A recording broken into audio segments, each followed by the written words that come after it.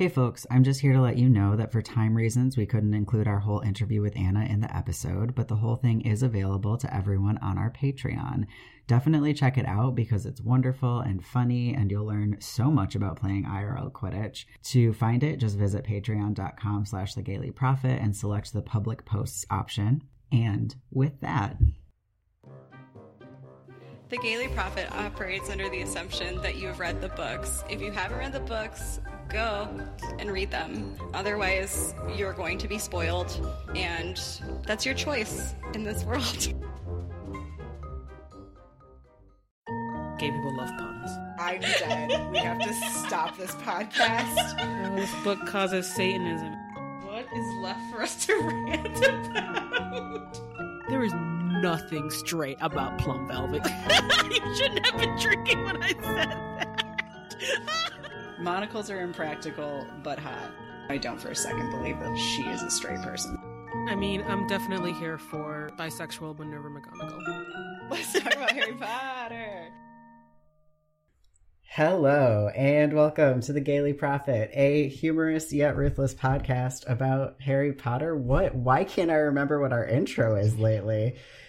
Just switch it up. Whatever. We make too many podcasts now. I was seeing that. I was like, I'm excited for the Slayer one. It's real fun. Anyway, hello, and welcome to The Gayly Prophet, a humorous yet ruthless podcast for two queer IRL witches. Reread Harry Potter and talk about it. I am Lark Malachi Gray. And I am Crookshank's biggest fan, Jesse Blount. And today we are talking about Chapter 22, Owlpost Again, in which Harry and Hermione make it back to the hospital wing just in time to close the time loop and secure their own alibi. And Dumbledore's. Snape freaks out, but Dumbledore gaslights him about the Golden Trio being involved, which is very on brand for Dumbledore. Fudge and the Dementors leave, and we just have some loose ends to tie up. Hagrid is thrilled that her friend has flown the coop. Snape outs Lupin as petty revenge because he's a douche canoe of the highest order. Lupin resigns because bigotry. Harry tells Dumbledore about Trelawney's other prediction. And the school year ends for Harry on the lowest note yet, having had the brief taste of escaping his abusers, only to be thwarted by the system. Ron cheers him up by inviting him to the Quidditch World Cup that summer. And our very best dogfather has a last gift for Harry. A letter filling in all of the last of the loose ends of this book, a signed permission slip for Hogsmeade, and a new pet for Ron, and a new way of keeping the Dursleys in line. The end. Oh, the end. I know. And with us in our virtual studio to discuss this chapter, we have Anna Meriano. Anna is the author of This Is How We Fly, which we are going to be discussing momentarily. She grew up in Houston, Texas, with an older brother and a younger brother, but tragically no sisters. Anna likes reading, knitting, playing full contact Quidditch, and translating English song lyrics into Spanish and vice versa. She's also the author of the Love, Sugar, Magic series. I can talk. Anna, welcome to the Gayly Prophet. Oh, thanks so much for having me. I'm excited to be here. I always laugh when I find out that my Love, Sugar, Magic bio has gotten kind of like further out in the world than I expected it to, because that book is all about sisters. So that part about like not having any sisters makes a lot more sense in that context. But it just pops up everywhere. I'm like, oh, somewhere my brothers are mad at me. They'll deal. So let's start off by talking about what your Hogwarts house is. My house, I'm a Hufflepuff. Excellent. The best of houses. Yeah. I would really like to be a Hufflepunk, but I'm like not. It's just, I don't have it in me. That's like, I aspire to be that. And I used to take a lot more pride in my house before recent events. So, I had to recently take down my banner from my like entryway, and that was kind of a sad moment for me. But yeah, I think I was in Harry Potter Club in high school, and we took the sorting quiz, and I was very offended that I was sorted into Hufflepuff. And then the older I get, the more I've just like really embraced that. Yeah. I think Hufflepuff is also like the best house to be during a pandemic where you can't leave your house ever. Oh, absolutely. I'm just like thriving here in my little, there's a word that I'm looking for, whatever, bunker. Mm-hmm. Cozy bunker. That should be a new hashtag. Hashtag cozy bunker. Yeah. Hashtag bunker core. Okay, I'm sorry, I'll stop.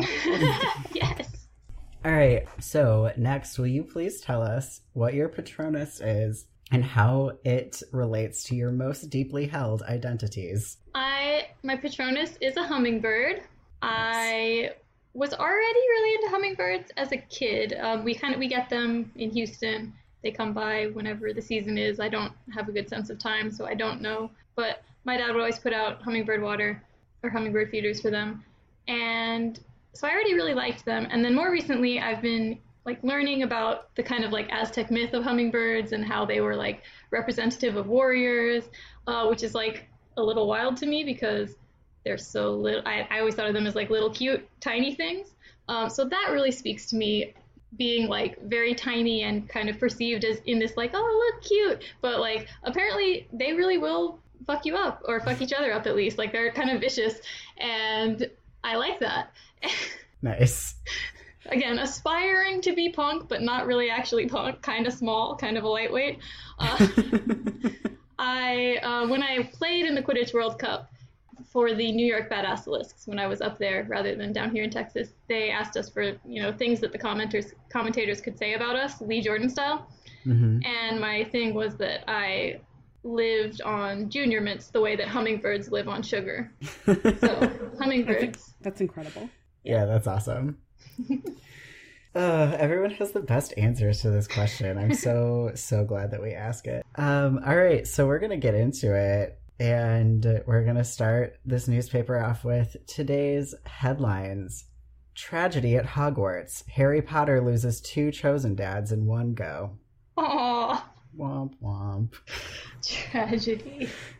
It's so sad. With that, we're going to get into the front page where we talk about everything that doesn't belong anywhere else. And Anna, I would love it if you would kick us off.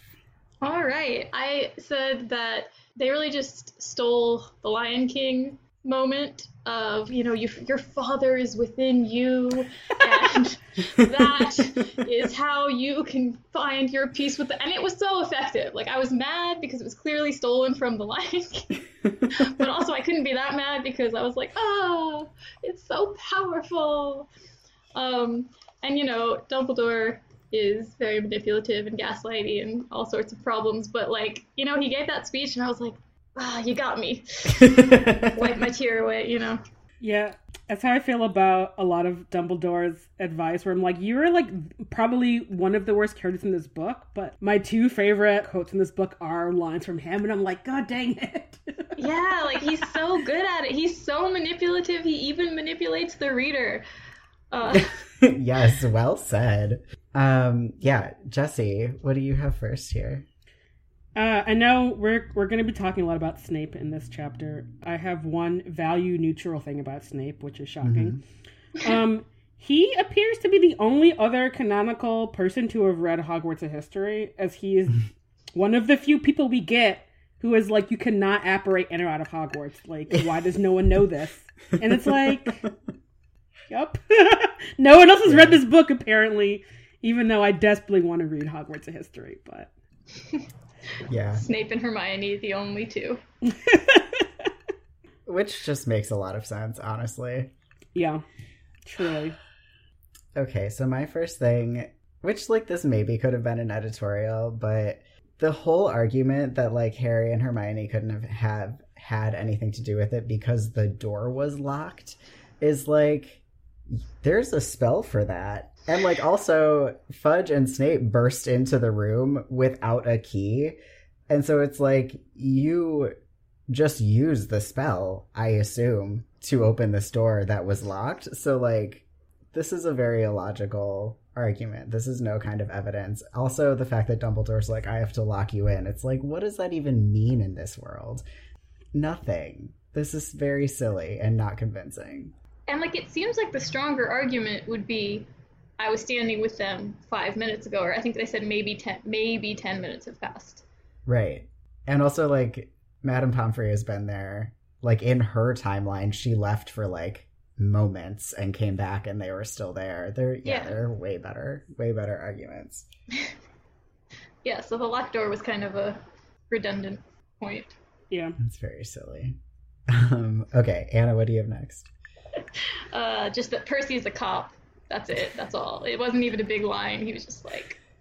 What about, like, the changes he's going to make at the ministry? Yeah, he said, when I get in the ministry, I have some things to say about magical law enforcement. I was just like, yep, fits in with everything I know about you.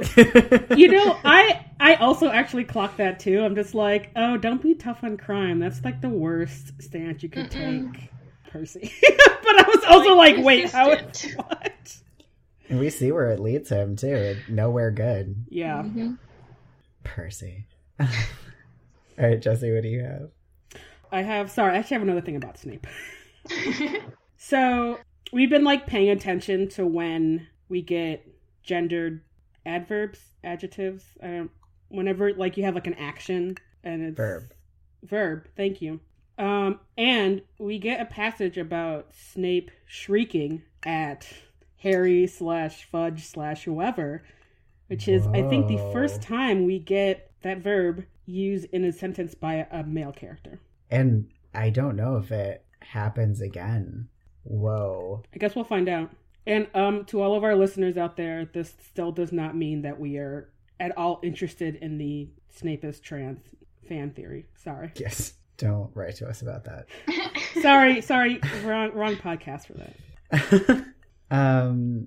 That's wild. Also well spotted, Jesse.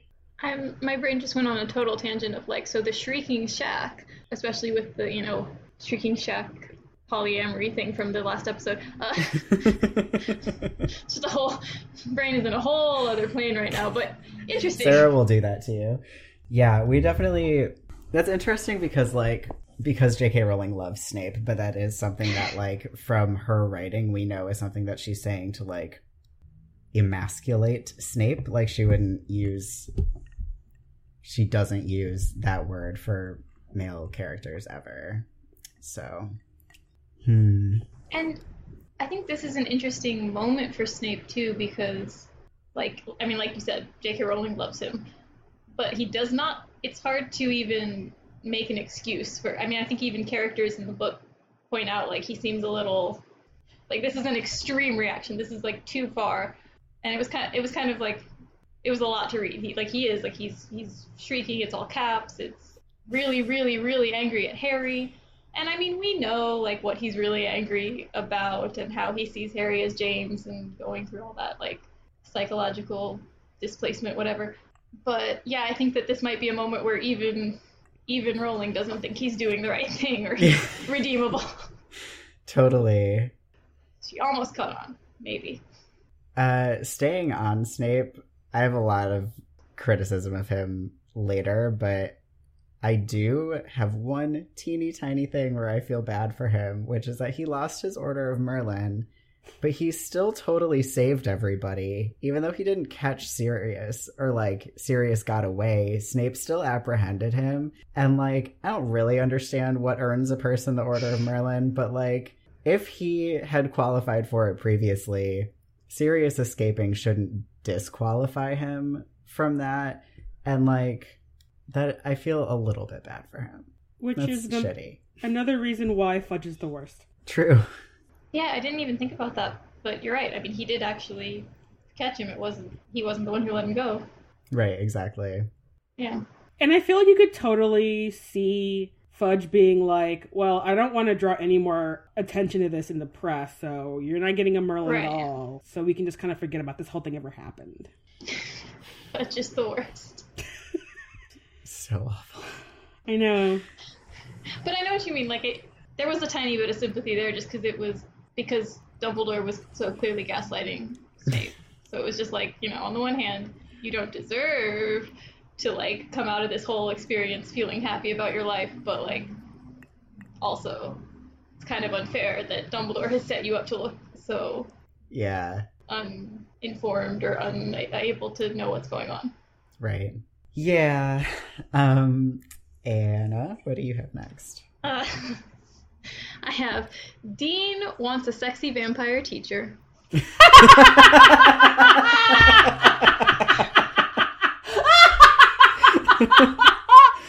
Yup, he sure does. Hopefully. He said it, hopefully. And he deserves one. Right? The Dean Twilight crossover fanfics write themselves. Oh my god. Why has no one written a fanfic where they get a vampire teacher for book 4? I don't know. Jesse, isn't this the part where you open your doc for fanfics to write for Patreon? Which is getting out of hand long at this point. Oh my god. Here is an expert. Here is an... It's just Spike teaching them defense against the dark arts. Oh my god, yes. Oh my god. Okay, I might need to write So that. good. We could do it as a queer blur. If you don't want to write it, we could make it. Yes, let's do that. I love it. Oh man. Okay. Jesse, what do you have? Okay, so Fudge says sarcastically that maybe they should get Hogwarts a guard dragon. Which, considering all the bullshit that happens in the course of this series, yeah, they should have gotten a fucking guard dragon. Hagrid would have that dragon eating out of her palm. It wouldn't be like, she's already tamed half of the Forbidden Forest. Just get her a dragon. And then, when like, Voldemort and his crew rolls up in book 7, you have a fucking dragon. Dragon. Yep. Missed opportunity. Can you imagine her ZooTube channel that we created eons ago, where we get like those heart-wrenching videos of like feral dogs that are trained to be sweet loving dogs through like, you know, positive conditioning, and it would be like Hagrid coming close to the dragon and like tossing it some meat and then like getting closer every day, and there's like a score underneath it, and by the end the dragon is like rolling on the floor being super sweet and everyone's crying. And by some meat, you mean like literally like half of a pig. Like Hagrid is just tossing like full goats and like half a pig at this dragon. Oh, I love it so much. This YouTube video has a lot of angry comments from Aberforth. Oh my god.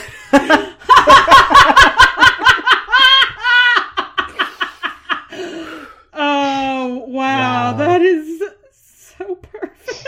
That is like the best deep cut comment maybe ever made on the Gaily Prophet to date.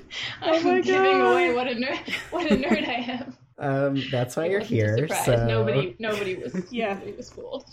Yeah. Oh gosh. Yeah, so speaking of Hagrid, she has been up drinking alone all night, apparently.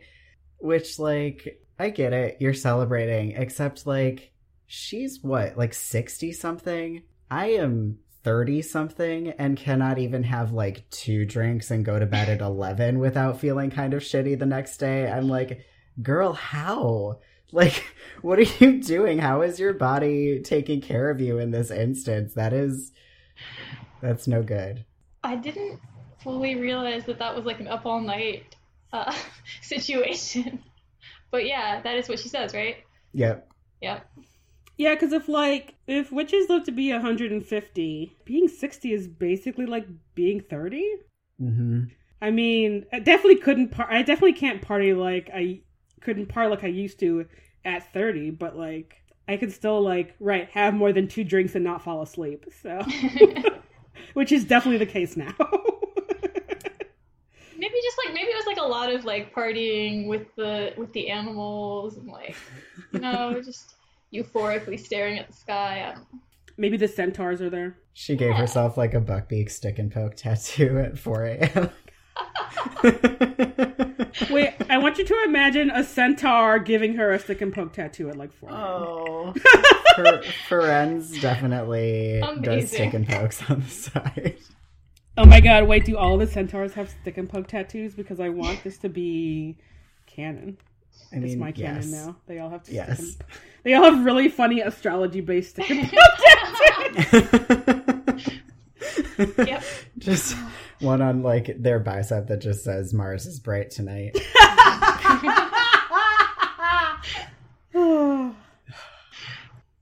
I believe it's your turn, Anna. It is. Oh, so I guess this lines up with the dragon. I was just kind of like checking off all the foreshadowing.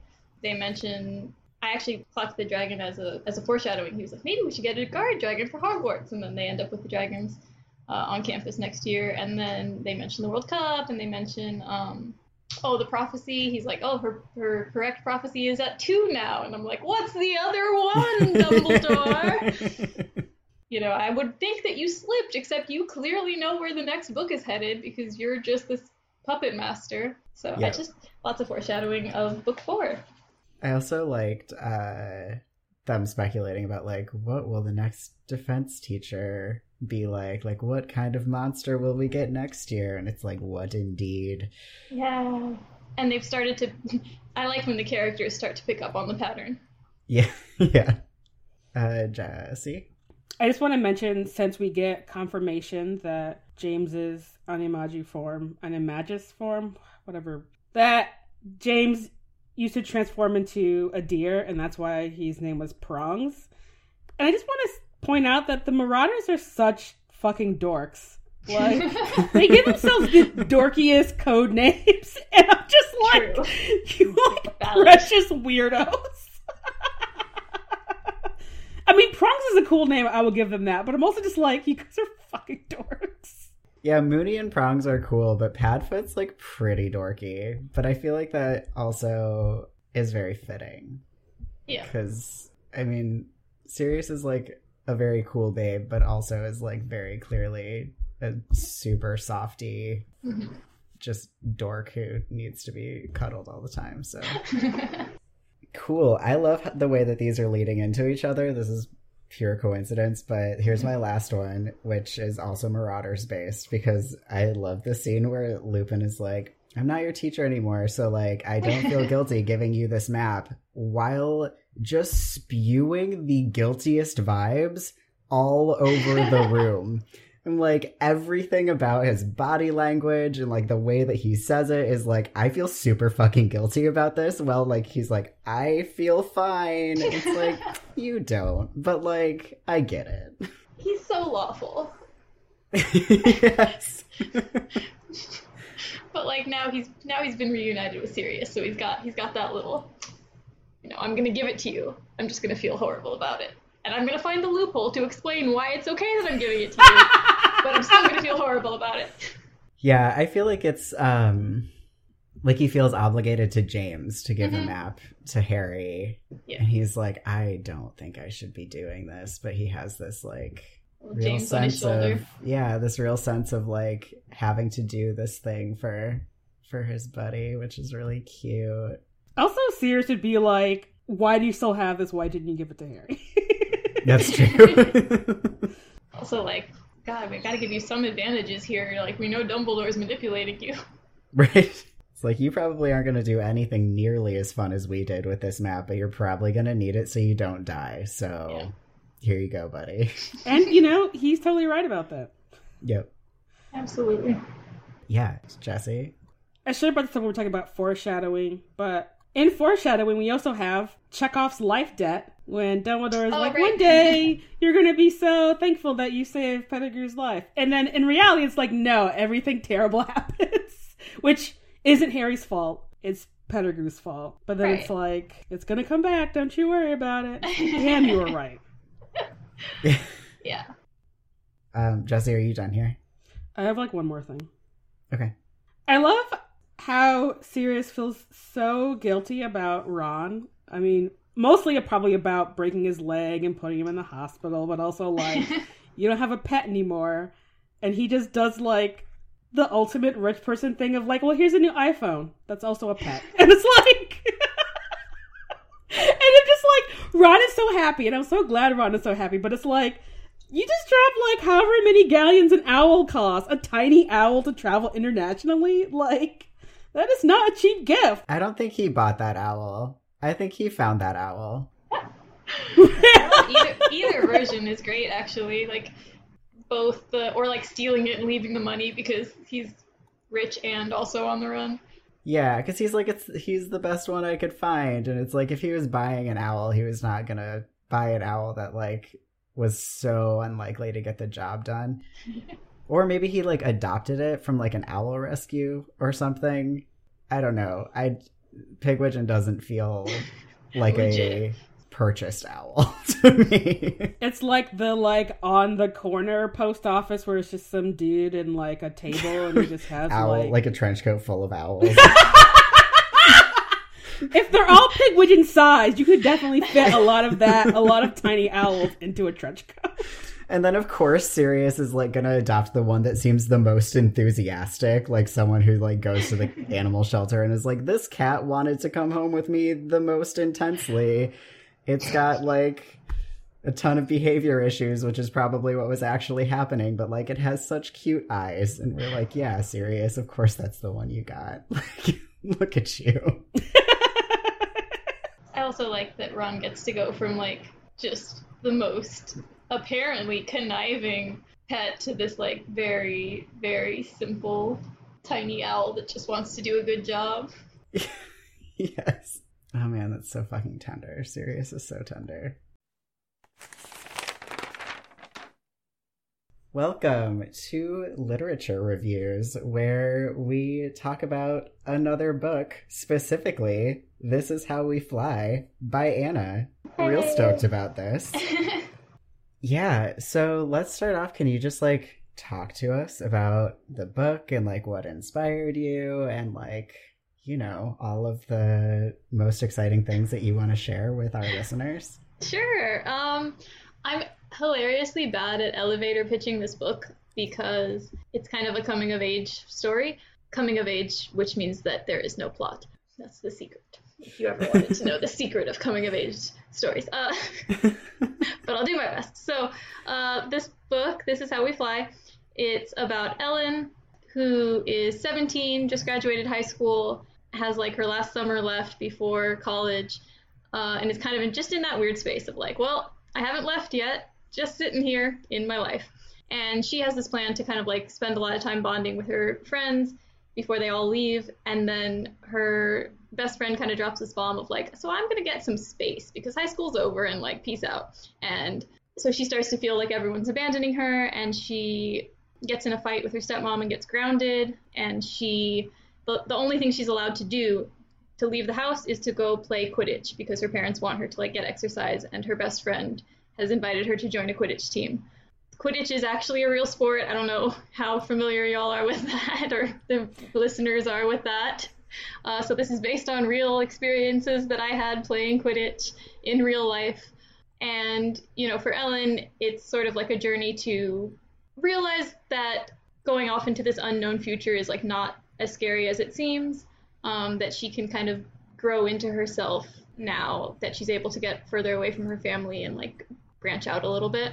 The story is loosely hung over the plot of Cinderella, so it's totally contemporary. There is no magic, but there's some, you know, recognizable details. Evil stepmother, a place that she really wants to go and is not allowed to go, which is a Quidditch tournament in this case. Exciting one-night stand at said tournament, ball situation, and then she loses a cleat. So use that fairy tale to kind of keep me on track to have a plot at all. And yes, I don't know what else to say. I got lost in my attempt to elevator pitch. I mean, I think that's great. And yeah. I also think that the book is like exquisitely crafted. Whether or not you think it has a plot, it is extremely well written. I read it in a day, which is what happens when I read well-written books, is that I'm like, nope, I will be doing nothing but reading today, and then I'm going to feel super disoriented like I did a bunch of drugs when I come out of this book. That's so relatable and like the highest compliment. Thank you. Absolutely. Yeah. So Jesse and I have some questions for you, if that's cool. Yeah, thank you. So can we talk about J.K. Rowling and yes, like the, I assume, edits that you made to the book to reflect upon the new reality of the relationship that we all have with the author? Yeah, like what was that editing process like, and how has it maybe changed your relationship with the book itself?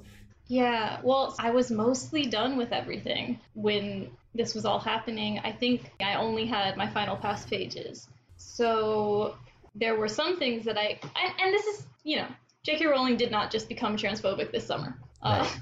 Like, we've been seeing it happen slowly since a little earlier. And so I did have that. There were some lines or some details that were in there already because I was like aware that it was, you know, like maybe an undercurrent, or that we knew that, you know, and also her non-British schools were kind of racist. And so, like, you know, there was stuff that was problematic, things that we knew the books weren't perfect and that we needed to like have a critical lens before this summer. So I was actually, so there was a scene that I wrote when the Wizard Rock fandom had a big reckoning in like 2014 or 2015. It was like, I don't think we had the hashtag #MeToo yet, but it was like the Me Too moment in Wizard Rock. And so I had written this scene or like a snippet where someone said something about like problematic fandom things. And so I think in past pages, I just like very slightly altered the line to be like not about Wizard Rock, but about the whole thing. And then I made sure that the online group just straight up said fuck TERFs in the middle of it, and things like that. But yeah, it was all like, it all had to be small changes because I was at the stage in the book process where I could only make small changes. Mm-hmm. A little unfortunate because I don't want the book to be something that is making people feel bad, and we're kind of in this space where, you know, the people that I thought would be like the ideal readers for this book, because, you know, Ellen has her feelings about gender that she's kind of grappling with and not really coming to a full conclusion with in the book. And I was kind of like hoping that, you know, this book would speak to people who are in that situation. And now I'm like, oh my God, the people that I was hoping would read this book, the people who might need this book are going to be turned off by it because it is associated with this really harmful thing. And that is frustrating. And yeah, I really like, I mean, I'm sure y'all are dealing with some of this as well. I appreciate that things like the Gayly Prophet exist, and that the fandom is, you know, finding ways to continue loving each other and supporting each other without supporting the bigots who created the thing. But yeah. Jesse, I think it's your turn to ask a question if you want to. So I really love the complexity of kind of Aaron's family dynamic at the time, you know, of the book, and this kind of like weird space between high school and college. And I just want to know if you could talk a little bit about creating that kind of dynamic and like how maybe that changed when you were writing it. Yeah. So I think like I just love writing families. I just think that is a fun thing. I mentioned that my other series is like all about sisters, and the family in that book is very close-knit, and they're very like, you know, I tried my best to write them in a very healthy way where they're always like very loving and supportive of each other, and the parents do things that make you think like, what? Yes, what good parents you are. And my family was really happy when I published those books.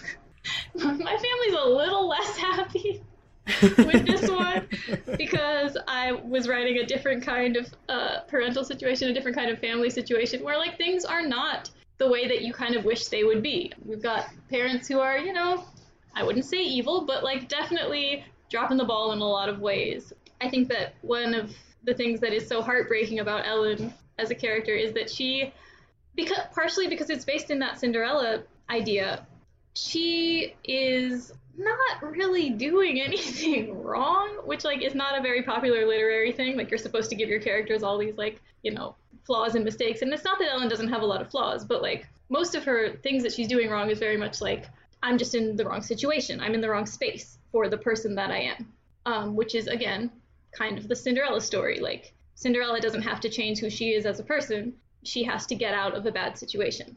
Right. And I think that it's, like, when I started using this as a plot, you know, trying to write that fairy tale, I kind of realized that's kind of a problem because you don't usually want a really passive main character. But also it's kind of cool that story exists. I had never sat down and thought about the fact that, like, so many times we're told, well, if something bad is happening, you know, you got to go take charge, you got to like change your life, you're doing something wrong, and if you fix it, your life will get better. So it's kind of nice to have a hero protagonist who is not doing, like, Ellen makes a lot of mistakes. I don't want to act like she's not doing anything wrong, but like is not fundamentally fucking up their own life. They just need the support and like confidence to get out of a situation that is incorrect for them. So I just really liked writing that. I really liked creating those moments where the fights that she's getting into with her family are like kind of at their base level kind of silly, or kind of like, I hope, kind of relatable. Super relatable. Yeah. Yeah, unfortunately. But that, like, you know, the way that she and her stepmom are clashing is just, there's so much else going on. It's not that it really matters that the three kings are used to be people of color, and in this little figurine set are white. Like, that's, at the end of the day, that's not a reason to drive to Mexico. But like, that the fight is so much deeper, and that there's so many levels of like the expectations they have about each other, and the expectations they have about what their family is supposed to be or supposed to look like. And yeah, I don't know, I liked creating those things. And the Ellen and Connie dynamic was one that I had to work on a lot, because it wasn't hitting quite right for a lot of the drafts, a lot of the different rounds of revision. And I had some people who wanted me to go in more of a direction of, like, I would say redeeming Connie, or like making her more nice at the end. And I really didn't want to go that way. So then instead I had to go into making her like not cartoonishly evil, but just like human, which is like the other way, because they were like, no, she's too cartoonishly bad. So you have to make her nicer. And I was like, I don't think so though. I don't want it to be like, and then you've been kind of like emotionally abused and then it's fine at the end. So instead, it was just kind of getting them to realize what is their fundamental difference, and if we can't resolve it, or if we see it, you know, can we just get ourselves out of that situation? Can we like basically find a way to where we're not harming each other anymore? Or mostly so that Ellen's not getting harmed. I care a little more about her in this situation. Yeah. Yeah, I definitely found, given the Cinderella framework or whatever, I had definitely finished the book and was like, yeah, there was like good resolution, but I really think that we should have gone with like having the eyes pecked out. Like I would have been fine with the parents having their eyes pecked out. Like I definitely read it and was like, this is terrible abuse, and like I don't want her to forgive her parents or like ever go home for the summers. Yeah. As someone who's like a really big fan of being like, throw your parents into the sun. Like, that's my primary advice to everyone, is like, they don't deserve you. Get rid of them. So I was like, Ellen, go. Like, never, if you can't get birds to peck their eyes out, at least never come home. Like, you know, these people don't deserve you. You know, that's so funny, Love, that you said that, because I had like I had like a slightly different reading on it, where it's like, so I have a mom who definitely dropped the ball emotionally during my childhood. So like I could definitely connect with a lot of Erin's sort of like anxiety about like what's going on and like all of the emotional abuse that was happening. But I feel like maybe like it must have been like 2/3 of the way through the book, whenever like Ellen is arguing about like the races of the three kings, and like Connie's pushing back, and it's like, you're trying to like this like facade of normal is sort of your protection because you are like a Mexican immigrant and then in the US, and you're trying to protect your stepdaughter from like sticking out of the crowd. And it's like, which is, I mean, I feel like an incorrect feeling, because being a person of color in America means white people are never going to forget about you not being white. But yep. It's like I empathize with that, but I'm like, oh, you are still going about this all the wrong way, and you really need to go to therapy. Yeah. Yes. Yeah, I'm so like grateful for and also embarrassed by the fact that one of my beta readers had to point that out to me. I just had them clashing over these things, and my friend was like, you know, Connie probably experiences all these issues as well. I was like, you're right. You're right. That, in fact, probably explains what she's acting like. And they were like, yeah, I assumed you were going there, and then you weren't. And I was like, you would think I had been going there on purpose. I'll be going there now. Well, I love hearing those two different perspectives about it. Yeah, I mean, like I said, I got a lot of pushing from multiple places that were really trying to get me to go like, yay, happy family at the end. And so I felt like I had like very much not done that and been like, no, they're still wrong. But it's funny, Lark, that you're like wanting to, I don't know, get like more of a solid break. I don't know. I didn't really think about that, because no one ever told me I could do that. Everyone was just like, can they be nicer? Can they please be a little, happy at the end? I'm like, can I, I feel like we could talk about this forever, which is why we make YA lit podcasts. But we should move on. Yeah, thank you so much for having this conversation with us, because that was... Yeah, no, thank y'all for your super thoughtful questions and for, like, reading the book. Oh my gosh. Still not over the fact that people have done that. Yeah, I super enjoyed it. I thought it was excellent. Thank y'all. Welcome to the education section, where we talk about this goddamn school. Anna, what do you have? I have. So, in the same way that recently there's been a lot of discussion about, like, what is the role of education during a crisis? Should we be, for example, canceling grades because of the pandemic? Like, when school went online, how were we, quote, I'm going to use very sarcastic quotes for this, holding students accountable, or, like, you know, not doing that, preferably not doing that. How do we, like, negotiate those spaces? I kind of felt that about this, because they were like, I mean, I jumped in at chapter 22, but I know generally what happens. All this stuff was going down. There was a mass murderer, and then he was caught, and then he was released. And, like, the next chapter, everyone's just like, yeah, so, you know, friend George got a couple of owls, and I'm like, who cares? Dude, why are you still giving out? Like, I mean, it just seemed like, and this is the theme with Hogwarts, is that, like, so much more important things and, like, traumatic things and really scary things are happening in the castle, and they're just like, well, we have to have finals. And it usually, I thought that was unrealistic. This year I've been thinking, you know, maybe it is realistic, because sometimes that's the sort of direction we seem to be going, is like, well, the world is a garbage fire, let's make sure that we don't give our kids an extension on anything. Yeah. You know, book 1, we get exams canceled, quote unquote, as a treat, or, like, we could read it as because your defense against the dark arts teacher was Voldemort and everything was really terrible. This is book 1, right? Yeah, actually, I forgot about that, but yeah. And it's one of the only times that I've, like, taken serious issue with the podcast Witch Please, because they were very upset about the idea, as educators, of exams being canceled as a treat. And I'm like, A, exams are bullshit, and I will fight you to the death about the fact that we should never have exams. But B, like, no, it's, like, right, you're exactly right. Like, these children are in crisis, and you should not be expecting them to be able to take tests and, like, perform in that way right now. That's inappropriate behavior. Yeah. Also, the fact that U.S. schools are doing anything that resembles what Hogwarts does in a crisis is a bad look. Bad look for the U.S. education system. True facts. Because, like, you're an average student, and you hear that, like, Sirius Black was on school campus, and then he escaped, and then a day or two later, they're like, all right, here are your owls. What? What if he comes in here and tries to murder us? Are you guys kidding? Right? Yeah. And we know they don't have, like, a school counselor to, like, help you through the test anxiety or the mass murderer anxiety. I don't know what that's called.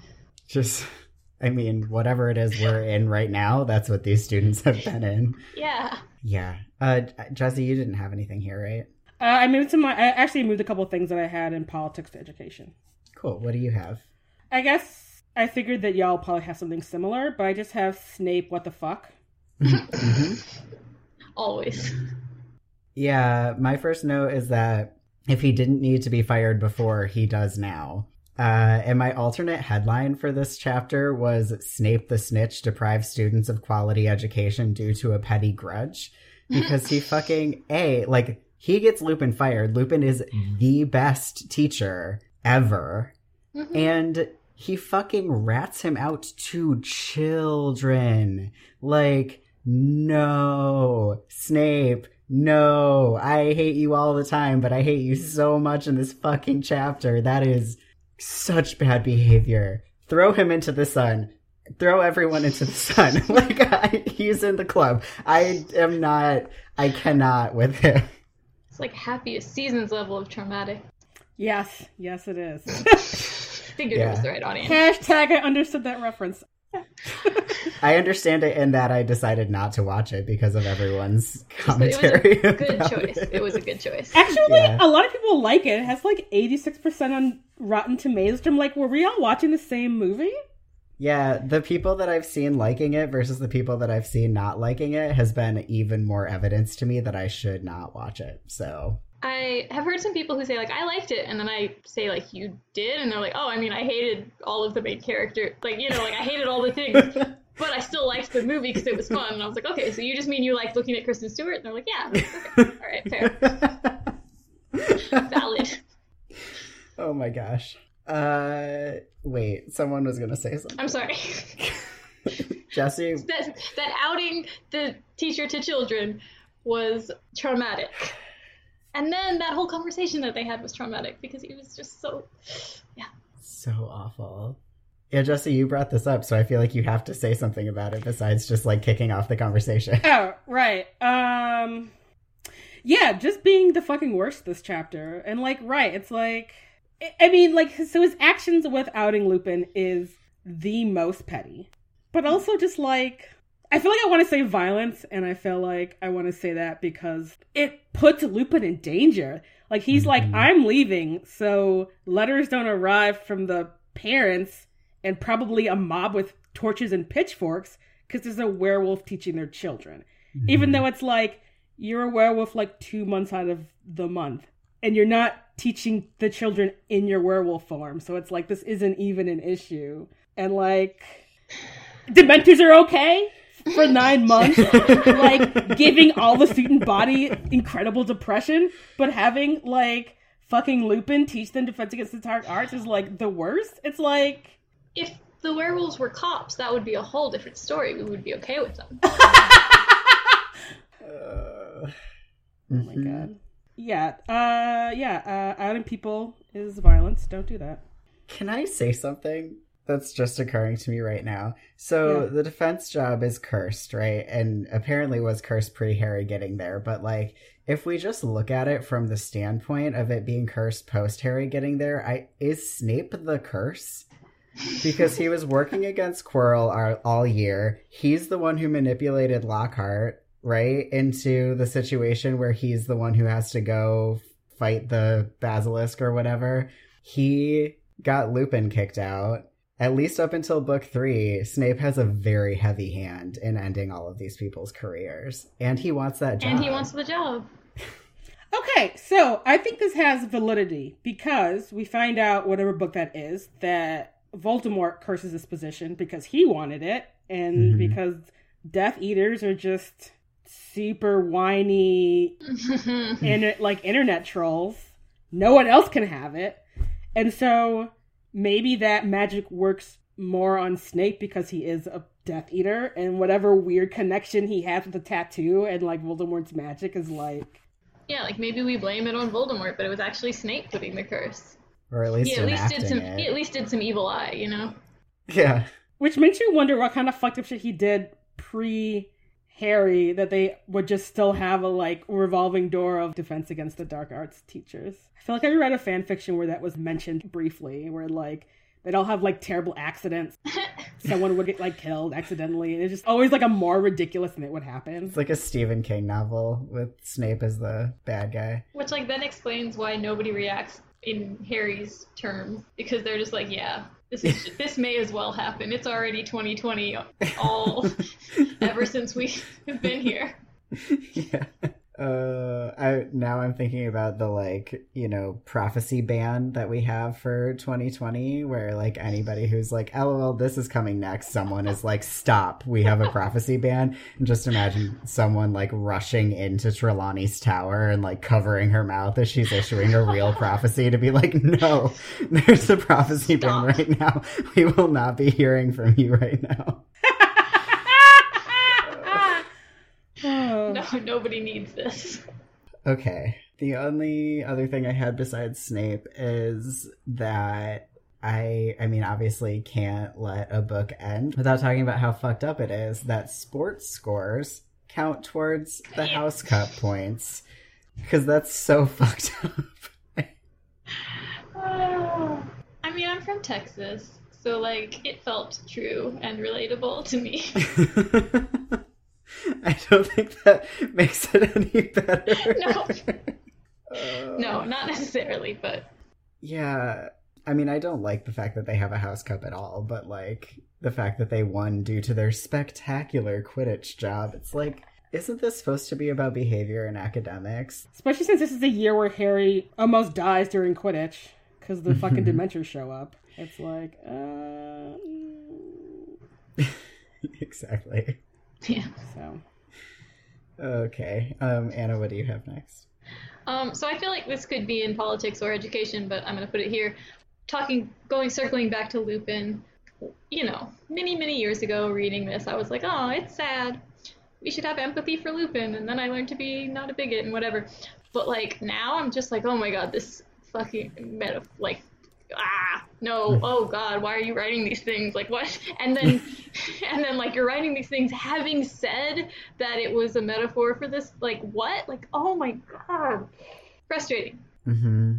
It's just, like, oh, okay, so that conversation that Lupin has with Harry, it felt really heartbreaking. Being an educator in Texas and, like, being friends with a lot of educators in Texas, like, it's not that far from reality, right? Just so, like, it hits so differently now, reading it now. Being like, oh my god, like, being in that situation and knowing that it's not worth it to fight the teachers, and knowing that, like, you're just gonna, like, kind of pack up and move on, or, like, find something else to do, like, just sucks. And it was really frustrating, again, like, kind of traumatic, and then really frustrating to know that it's being written by someone who just does not care enough to make it worth the trauma that it's inflicting on readers. Mm-hmm. You know, as a writer, I have, you know, messed up or done things that now I would not write. And luckily I had a chance to correct them before they were published, where I was, like, you know, exploring or looking at a pain that I didn't really, like, have the experience with. And luckily had some very smart people tell me, like, hey, if you're not going to write about the joy of this thing or this experience or this whatever, like, why are you going to give us the pain of it? Why are you the person to do that? So I just was feeling that very strongly of, like, why do we have her take on like her example of what does it mean to be outed and then have to leave your job when we know she doesn't really care and she doesn't have the, like, it was frustrating. Mm-hmm. Yeah. Yes, it sure is. Yeah. Yeah, we actually have a whole episode that we did this year about why. I clicked through it, yeah. So go listen to our episode about why this metaphor about werewolfism like HIV is terrible. Yeah. It'll be the show notes. I don't remember which episode that is. But yeah, I mean, you're totally right, where it's like, now knowing all that we know about her, it's like very gross. Yeah. Yeah, even worse. And weird, because I remember this landing so differently when I was a kid and thinking, like, wow, it's great that we sympathize with him, or, like, it's great that we're seeing that you shouldn't treat people differently, and, like, is it great though? It's not great. It's very, very bars in the basement and you're not clearing it. Right. I mean, I feel like, especially because he says that it's because he, like, forgot to take his potion and put everyone in danger, and he's like, see, so, like, they're right, I shouldn't be a professor. Exactly. And it's like, no, you shouldn't have been written to have forgotten to take your potion, because you literally never would. Yeah. You didn't do anything wrong here. And, like, even if you did forget to take it, the circumstances under which you forgot to take it are quite exceptional. Yeah. Your ex-lover shows up on this fucking map and, like, you know, you think he's trying to kill your, like, adopted son. Like, it's cool, buddy. Like, sometimes we fuck up when wild shit is happening. Like, that doesn't mean that you need to quit. And maybe in a more perfect world, the administration would stand up for you. Right? Yeah, maybe they would have some publicly available wolfsbane for you and all the other wolves to take, and completely eliminate the concern about people being attacked by werewolves. Mm-hmm. Yep. But that would be too much like right, so they did not do that. I only have one last thing in education, which is that these teachers need a fucking union. Like, okay, not only is Lupin very realistically concerned about his job, but I'm like, oh, if you had a union, maybe we could have mitigated this. But also, Dumbledore's like, oh, July made another prediction. I should offer her a raise. And I'm like, yes, give her a fucking raise. And I'm like, wait a minute. There really needs some collective bargaining power here at Hogwarts. This shit is too fucked up for them to not be like, so you can't, you're really scraping the barrel for the defense against the dark arts teacher. Like, what if we all walked out? Who would you get to teach Transfigurations then? Yeah. Yep. Agreed. I feel like the moral of 2020 is that the only unions that exist are for people who shouldn't have unions. Yep. Like, yep. Everyone should have a union except for the people who have unions, mainly the cops. Yeah, I know. Why aren't people like her trying to union bust cops? I mean, they are. It just is really, really, really, really hard, turns out. Yeah, this is true. My dad straight up didn't believe me that there was no such thing as a novel writer union. He was just like, no, there is. You'll find it, and then you'll get insurance. And I was like, that's not a thing that happens. And he was like, no, there has to be. It's like, and I mean, realistically, there really should be. It really should. Yeah, like, why isn't there a novel writers union? That sounds great. Everyone should have a union, except for cops. Yes. Welcome to Editorials, where we rant about stuff. Again, it's been a while since I've looked at a lot of these books and like read a chapter and like sat down with it, and so I'm sure that my perception was colored by like my feelings right now. But everyone just felt so mean and vindictive in like just such petty ways. We talked about Snape being so petty, but like Dumbledore just like gleefully eye twinkling while Snape has a breakdown because of basically the ridiculous trick that Dumbledore played on him, and then just is really enjoying himself. Like, why? Like, he's your right hand man, kind of. Like, why would you do this to him? My friend Irvin, who wrote some like critical fan theory stuff, and he has a book called The Life and Lies of Albus Percival Wulfric Brian Dumbledore. Ooh. Which is great. I want to look at that. Examination of like Dumbledore as a character and what he knew at any point in the series. So he wrote a whole thing about why that moment, this moment in this chapter, and Dumbledore being so mean to Snape is the reason that Voldemort was able to come back in book 4, because Snape gets mad and Dumbledore and Snape are in a fight for so much of book 4, and that's why they don't catch on. That's why they don't figure out the plot. Oh. It's really good. Y'all should check it out. You should, if you would mind, like, sending us some info. Yeah, let me make like a note to do that. Because it's like I read that and now it's like it's so headcanon that I like can't see anything else. But I'm just like, Dumbledore, like, what are you doing? Why are you doing this? Why be mean to Snape in this way? But yeah, and so like seeing it play out and just being like, yeah, like why? Like what? And it wasn't just that. It was also, like, okay, I mean, I know that the Dursleys are not good people and that they have abused Harry. But he was just like kind of being pretty like, well, maybe they'll be glad to be rid of me because of what I did to Marge, haha. And the same thing with like, there's a murderer who's coming to get me, haha. And I'm like, these are like, I understand this is not it's not the example I'm most angry about, but like to see Harry doing those little just like little tiny cruelties was just kind of building this whole thing. It was also the way that the trio acted to Hagrid and then to the rest of their classmates about like, they don't know what happened, fools, or whatever. Like, I was just like, yeah, they don't know what happened because it was a big secret and they're probably scared and or confused. Like, there's just felt like there was so much small, petty meanness. And I mean, I was going in reading thinking like, this author is small and petty and mean, so maybe I was noticing those things more. And Dumbledore talking about Trelawney, and the little snipe of, maybe I should give her a raise, but like the undertone of like, she's worthless anyway. Like, it was just so many things. That's how I felt. You're not wrong. Yeah, those are all great points. Yeah, you're not wrong. Those are all definitely choices that were made. Mm-hmm. Yep. Dumbledore's flavor of gaslighting is something that I did actually talk about in the last episode for our listeners, but not the last published episode as of this moment, that I like enjoy reading because I think that it's like really funny, though I understand that if it was like being perpetrated against me, I would be irate. But the part that I couldn't get past was when he was like, Snape, are you suggesting that they can be two places at once? Where it was like, Snape knows that Hermione has a time turner. Like, he's like, yes, I am suggesting that because literally this child has a time turner.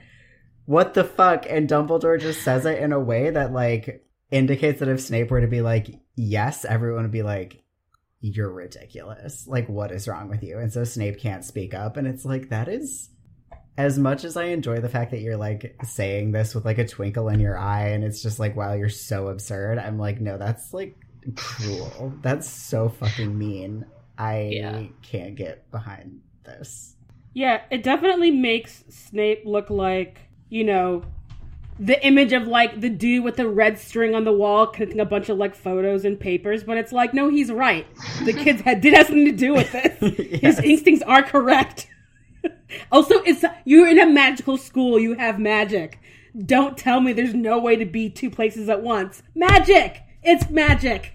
Yep. Which is like a rare moment of nuance from this series. Like, usually we don't talk about nuance a lot on this podcast. That's something that we only talk about on Escape from Reality. But this is a rare moment where it's like Snape is both correct and reacting to his information inappropriately.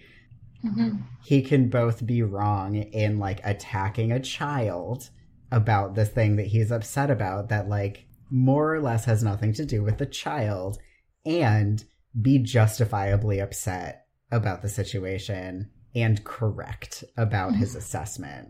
Yeah, you would think someone who is like a double spy would have like better emotional control. Mm-hmm. Yeah. Okay, so Jesse, I think it's your turn. So both my editorials are about the only good pieces of advice that Dumbledore gives in this chapter, which, again, are part of his larger manipulations. But I thought the first thing is actually really great, where he's kind of like talking about like, Harry, it's not your fault of whatever actions Peter decides to do as a result of your choice. Like, you're not responsible for other people's choices. Mm-hmm. Which is, A, great life advice in general. And B, also it's like, yeah, Peter Pettigrew could have like fucked off and like gone to a different continent and just started a new life, or he could have found another family to live with and just been a rat for a spoiled house pet for a while, which, let's be real, spoiled house pets, not a bad life. Better than being in jail or working with Lord Voldemort. Like, come on now. But he decides to continue to help fascism. So that's not Harry's responsibility to like stop him from being a fascist. Right. Also, yeah, and just like his whole feelings about that are very understandable. Yeah. Yep. Okay. So we have Fudge being like, yeah, the Dementors are gonna have to go. Like, they're out of control. They attacked a child. Who would have thought? We gotta get them out of here. And it's like, at what point did you think that the Dementors were under control? We have been saying it this whole book. Like, where have you been, fucking Minister of Magic? Like, these creatures have never, ever been under control, and I am frankly offended that you think it's a surprise that they almost kissed 2 children. What the fuck? Can I bring up an even more terrible counterpoint to this? Yes, please. Is that maybe Fudge doesn't know about the other times because Dumbledore hasn't been telling him about the other times the Dementors have been out of control. Probably true. No, Dumbledore's real mad that the Dementors are on campus. He would be doing everything in his power to get them gone. This is one time where I think that Dumbledore is not doing some sort of, like, secret manipulation situation. Because, like, it's not even time yet to be talking about getting the Dementors off campus. And he's like, so Fudge, can we check in about these fucking Dementors? You will be taking them away, right? Fair. That's very fair. All right, yeah, we can just go back to Fudge being totally incompetent. I had it written in my notes, I was going to bring this up as Fudge, who, was the headliner of the Dementors Eating People's Faces party, shocked that the Dementors would eat people's faces. Oh my god, I was literally just thinking that in my brain when Lark was talking. Oh my god. That's perfect. That's what it is. Yep. Who could have known? Gonna have to make that meme when this goes up. Yeah. Heck yeah. All right, Anna, it's your turn. So, we've talked a lot about Dumbledore, but, one of the things that just annoyed me, or, I was like, because, again, I'm jumping in the middle, and it starts with, Harry, we've got exactly 10 minutes, we've got to run. And I was like, why? Why do you have to run? Wait a second. Pause. Hold the phone. Dumbledore sent you to do this thing. What exactly are you... it's the same question as, why did he have to lock the door? Why did he have to put all of this pressure on them? And then there's a moment where where Harry's like, what happens if we don't make it? She's like, let's not think about it. I'm like, what? This is so much pressure to put on 12 and 13-year-olds. Why? Dumbledore, for what reason? You could have just said, when you're done, come to my office. There's so many simpler. You did not have to put this level of just you have a window to operate, but if you do anything wrong, it's on you and you'll get in trouble. No, this is your responsibility too, Dumbledore. You should be in this with them. I mean, Dumbledore should have been the one to go back in time, honestly. Right. There's just so... But how could he have secured his alibi by making the kids do it? It's just so, he's, instead of being the, wink and give a speech that you stole from The Lion King, he could have been a genuine, support and collaborator, and instead, he is not, and it made me annoyed. Mm-hmm. Yeah. So this is a two-parter. Harry says to Lupin, "You're the best defense against the dark arts teacher we've ever had. Don't go." But what he means is, you're the only dad I've ever had. Don't go. And it's right, just rip my heart out and step on it. That's so rude. Why is this chapter so upsetting and so sad? And then we see him later in the chapter just unable to stop thinking about how he could have gone to live with Sirius and how this chance has been taken away from him. And everyone's cheer the fuck up, Harry. You saved the day. And he's whose day did I save? This sucks. I'm so sad. I just lost 2 dads in 5 minutes. And I'm just really fucking sad about it. Yeah, this is a very sad ending of the books. I remember just being so angry when the first time I read this. I'm just what the fuck? But what? But no. What? No. And just being so angry. It's not It's hard to be a protagonist. I know, Harry. He just gets the short end of the stick in all of these fucking books. It's the problem with being a chosen one is that you can never have a happy life, and that's terrible. We're all just tears. Yes, Jesse. I mean, this isn't, I think, still keeping on the sadness train, kind of, is that one of my, other favorite bits from the book is Dumbledore's line about, do you think the dead we love ever truly leave us? Which is, I feel such a good way to deal with your loved ones dying and being but they're not here anymore. But it's but they're a part of you inside. And it's oh my God. And I still feel a little bad being feeling this way about a quote from this book. Because it's fuck you, JKR. But even a bigoted pig will snort up a truffle sometimes. Question mark.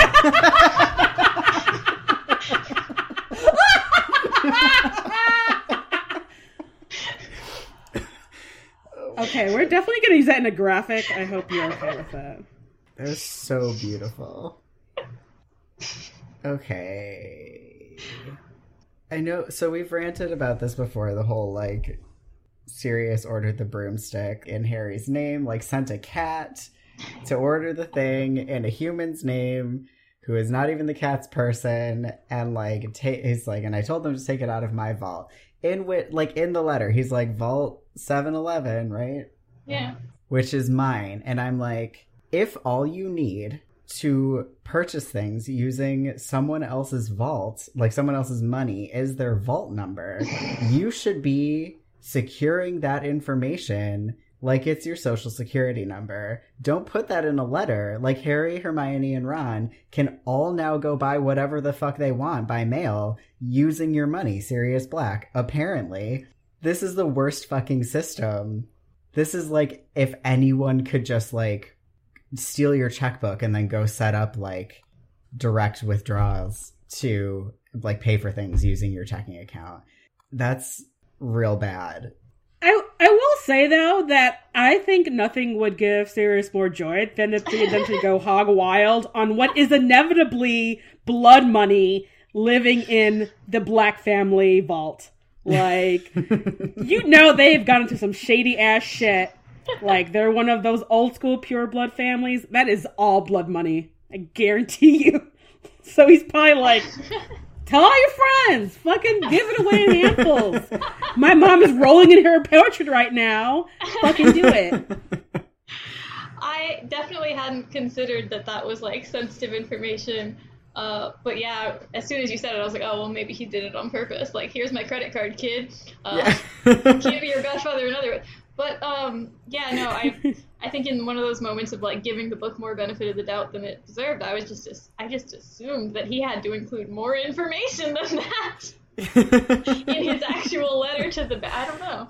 I have no idea. If he did, then they would have been like, "Oh fuck, Sirius Black is buying a broomstick for Harry Potter." Like someone would have raised a red flag at some point. Yeah.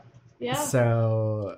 Yeah, I mean, I guess, A, he probably trusts the kids, and B, you're right, like him being like, take my credit card, whatever. But he did express concern that the letter was going to go astray. Yeah. So, like, just thinking that, like, anyone who finds this letter who would be willing to, like, rat him out so he can't give his location could then just, like, steal his money, which he would not be able to go be like, that was actually a fraudulent charge because he's, like, a literal wanted murderer. Like, that's very dangerous. Yep. I hope there's some kind of magical, like, thumbprint signature verification shit they use. Because it's like, right. At that point, it's like, who cares if Gringotts is impenetrable to break into if anyone could just take out money through the postal service? Like, right. Doesn't sound very secure to me. One of the many bad systems going on. Especially because you can just do it via cat. A whole mess. It's a whole mess. Welcome to Corrections, where we correct stuff. I had not so much a correction of the chapter, but something I wanted to respond to in your previous episode. Is that okay? Yes, please. All right. So, let me read my notes because it's scribbled. So, in the previous episode, or at least the previous posted episode, sorry, I guess there's going to be some in the middle, y'all were talking with, I think, Sarah. Yeah. Saying, like, if this had worked out differently and Harry had been able to move in with Sirius, like, would Dumbledore have stopped that from happening and manipulated it out? And I was like, he did. Because he's the one, whose fault is it that Harry can't move in with Sirius? Dumbledore had all the information. Like, Dumbledore has had the ability to get gather all the proof and clear Sirius's name, and he just chose to not to.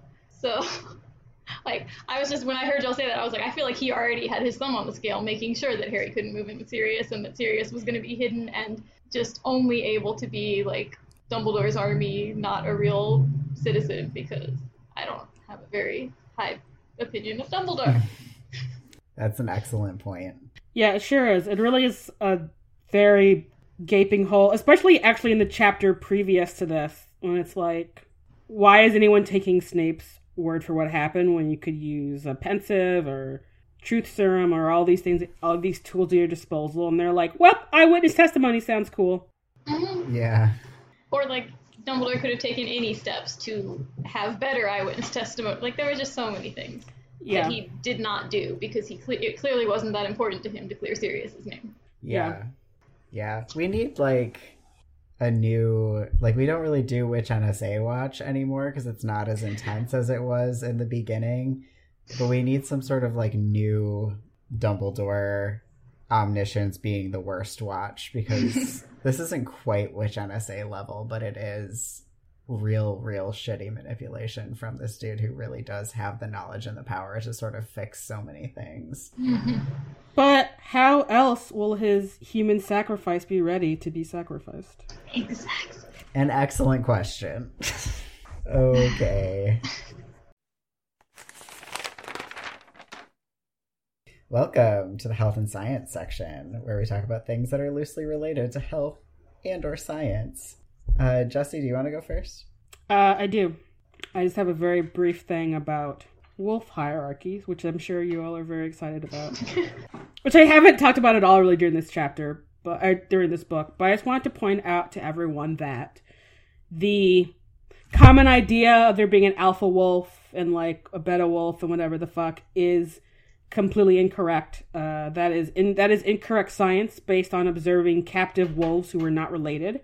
In the wild, wolves just form family packs. Like the wolves in the packs are related, and the head wolves are the parents. So that just makes Lupin, as we all know, the dad, and Sirius the other dad wolf of their little pack. And I just wanted to sorry everyone. And it's gonna get even more worse when I go on talking about Pigwidgeon. So Okay. Cool. Yeah, Anna, what do you have first? I sort of had a question about like how prophecies worked magically, scientifically, because of the Dumbledore speech about like, well, it's not really your fault, nothing that you do, it was prophesied to be, and Pettigrew is making his own choices. But I was like, wait, I think it is, not that Harry should be feeling guilty about like the things that he did, but I think it is actually his fault, because don't we actually say that like prophecies respond to the choices that people make? Hence why Harry is the chosen one instead of Neville. So like, actually, just because she said it was going to happen doesn't mean that Harry had no hand in it happening. So I wasn't sure that Dumbledore's speech, while maybe comforting, I didn't know if it was accurate. I feel like at least the vibe that I got off of it was more like Harry couldn't have done otherwise because of the person that he is, as opposed to like because it was prophesized. But like, he's like, you can't blame yourself because like there was no timeline in which you, Harry Potter, were like, yeah, kill that dude.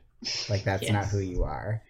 Which I think is sort of a like, it's not your fault in some ways. Even though obviously he did, like, he made a choice that led to the thing happening. But like, I don't know, sometimes good choices have unexpectedly bad outcomes. Yeah.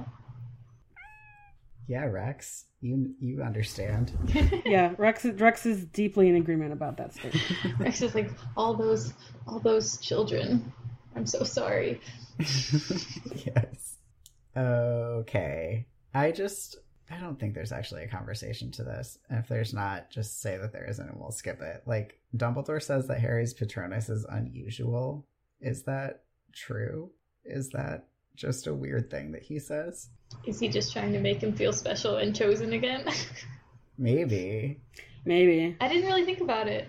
It's like they're all animals, dude. Like, what do you mean? Yeah, we don't see any repeats, so it's not like we don't know that there's one that's really common and one that's not common. Yeah, it's like everyone else has a dog Patronus and you're the only one with a deer. Like, that's not. Hermione has an otter. Yeah, I don't remember if it's just in the movies or in the books, but like, I thought one of the kids in the DA has like a horse Patronus. So it's even like, not even like large mammals are like, you seem to be very uncommon, Right. All right. Welcome to Owl Corner. It is Pigwidgeon time. All right. So first I'm going to start off with this cool information from the Harry Potter wiki, in which someone brings up that Pigwidgeon means small or pretty. It apparently combines pig and widgeon, which are two species of duck in North America and Europe. And also, it's also a derivative of pigeon, also known as the rock dove, everyone's favorite trash bird. So no idea what Ginny was reading to find Pigwidgeon, but Maybe she's a bird nerd. I don't know. That's so weird. Maybe birding is her passion. Oh my god, I would love that. We wouldn't know because she's never on the page. Yeah, exactly. Yeah. The other thing is that, so we don't specifically get a species of owl unlike, like Hedwig and a lot of other owls in the book. It just says that Pigwidgeon is a tiny owl. I'm actually going to drop a link into the chat. JKR said that she considers Pigwidgeon to be a Scopes owl, which are very tiny, funny looking. They look just like teeny barn owls. There's a bunch of different kinds. The most common one, I think, to the UK is just like a Eurasian Scopes owl. And they migrate, but they're very common in the Mediterranean, which is maybe where Sirius sent this letter from. Just chilling on the beach, befriending owls. Who knows? Very cute to think about. A good time. Yeah. Some of these are real cute, and some of them are deeply upsetting. And some of them are both. Yes. I think this is why there's a lot of mythology about owls being connected with, like, death. And I think it's because they're so frightening looking. Mm-hmm. Like, oh yeah, that looks like an animal that would, like, take my soul to the underworld. They also poop out whole skeletons. That's true. That's pretty metal of them. It is. Have either or both of you seen the thing from The Toast, R.I.P., Everything What's Wrong of Owls? I don't think I have. I think I have. It's really, really good. It's just pictures of owls with, like, a sentence or two about, like, why it's a terrible owl. I love it so much. I'm going to put it in the show notes. I just have, like, an objective to make everyone in the world read more of The Toast, even though it's defunct now. Did Danny write that? Yeah, of course.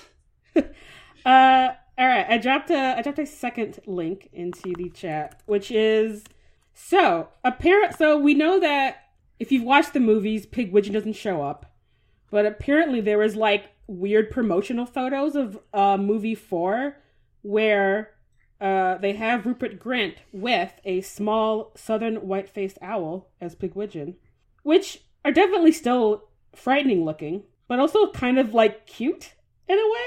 So the end of this is that you can imagine Pigwidgeon looking like any number of tiny owls. But I do really like the way that these white-faced owls look. They have like gold eyes and they just... Yeah, again, some of these pictures, very cute. Some of these pictures, like, this is clearly actually a demon masquerading as a bird. I mean, just to quote Twin Peaks, the owls are not what they seem. So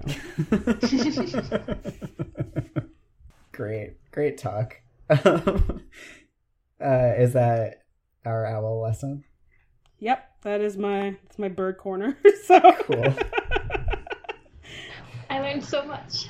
Me too. Cool. My last thing is also owl related, but just like this scene is our first evidence of just like exactly how much owls are like creepy psychic tracking devices. Because this owl doesn't just like find Harry, it finds his compartment on a moving train. Holy shit. That is very upsetting. And also, yeah, Sirius is like, I can't tell you where I am, but just like send me a letter with Hedwig, she'll find me. And it's like, how does that work? And also, if that works, why haven't they found Sirius already? Because, like, just send him an owl and follow it. It's very easy. It's very easy. I didn't think about that specifically. I did think about, I thought you had to write the address, and I just, I guess, headcanon from book 1 that you had to write that very specific address. But, like, apparently not. Apparently you can just be like, chuck the owl out and see what happens. Yeah, exactly. See, this is the reason why they're like iPhones. They have fucking GPS tracking. Exactly. It's like Find Your Friend. Yes, and everyone just has Find Your Friend's location sharing services turned on, and you can't turn it off. Mm-hmm. Which, again, I mean, this comes up a lot. I feel very upset by the idea of people being able to find me against my will, so I'm just like, that's fucked up. Don't send me an owl. How dare you? Anna, thank you again for joining us for this episode. It was incredible. And if you would be so kind as to tell our listeners where they can find you on the internet. Yes. Thank you all for having me. This was super, super fun. Love some good Harry Potter nerd times. You can find me on mostly Twitter. I'm mostly on Twitter. At Anna M is boring. That's my handle. I kind of stand by it. And my website is just annameriano.com. If you specifically want pre-order information for the book, you can do annameriano.com/thisishowwefly, and you'll see all the pre-order information, some live streams we've done to talk about the book and stuff. I think that's all I have. Cool. Yeah, and we will link to all of that in the show notes so that Thank people can just click on it and find you. Yeah. The Gaily Prophet is a creation of #Ruthless Productions, which is our new umbrella organization for all of the things that we do, because we make a whole lot of podcasts now and we're so much more than just the Gaily Prophet.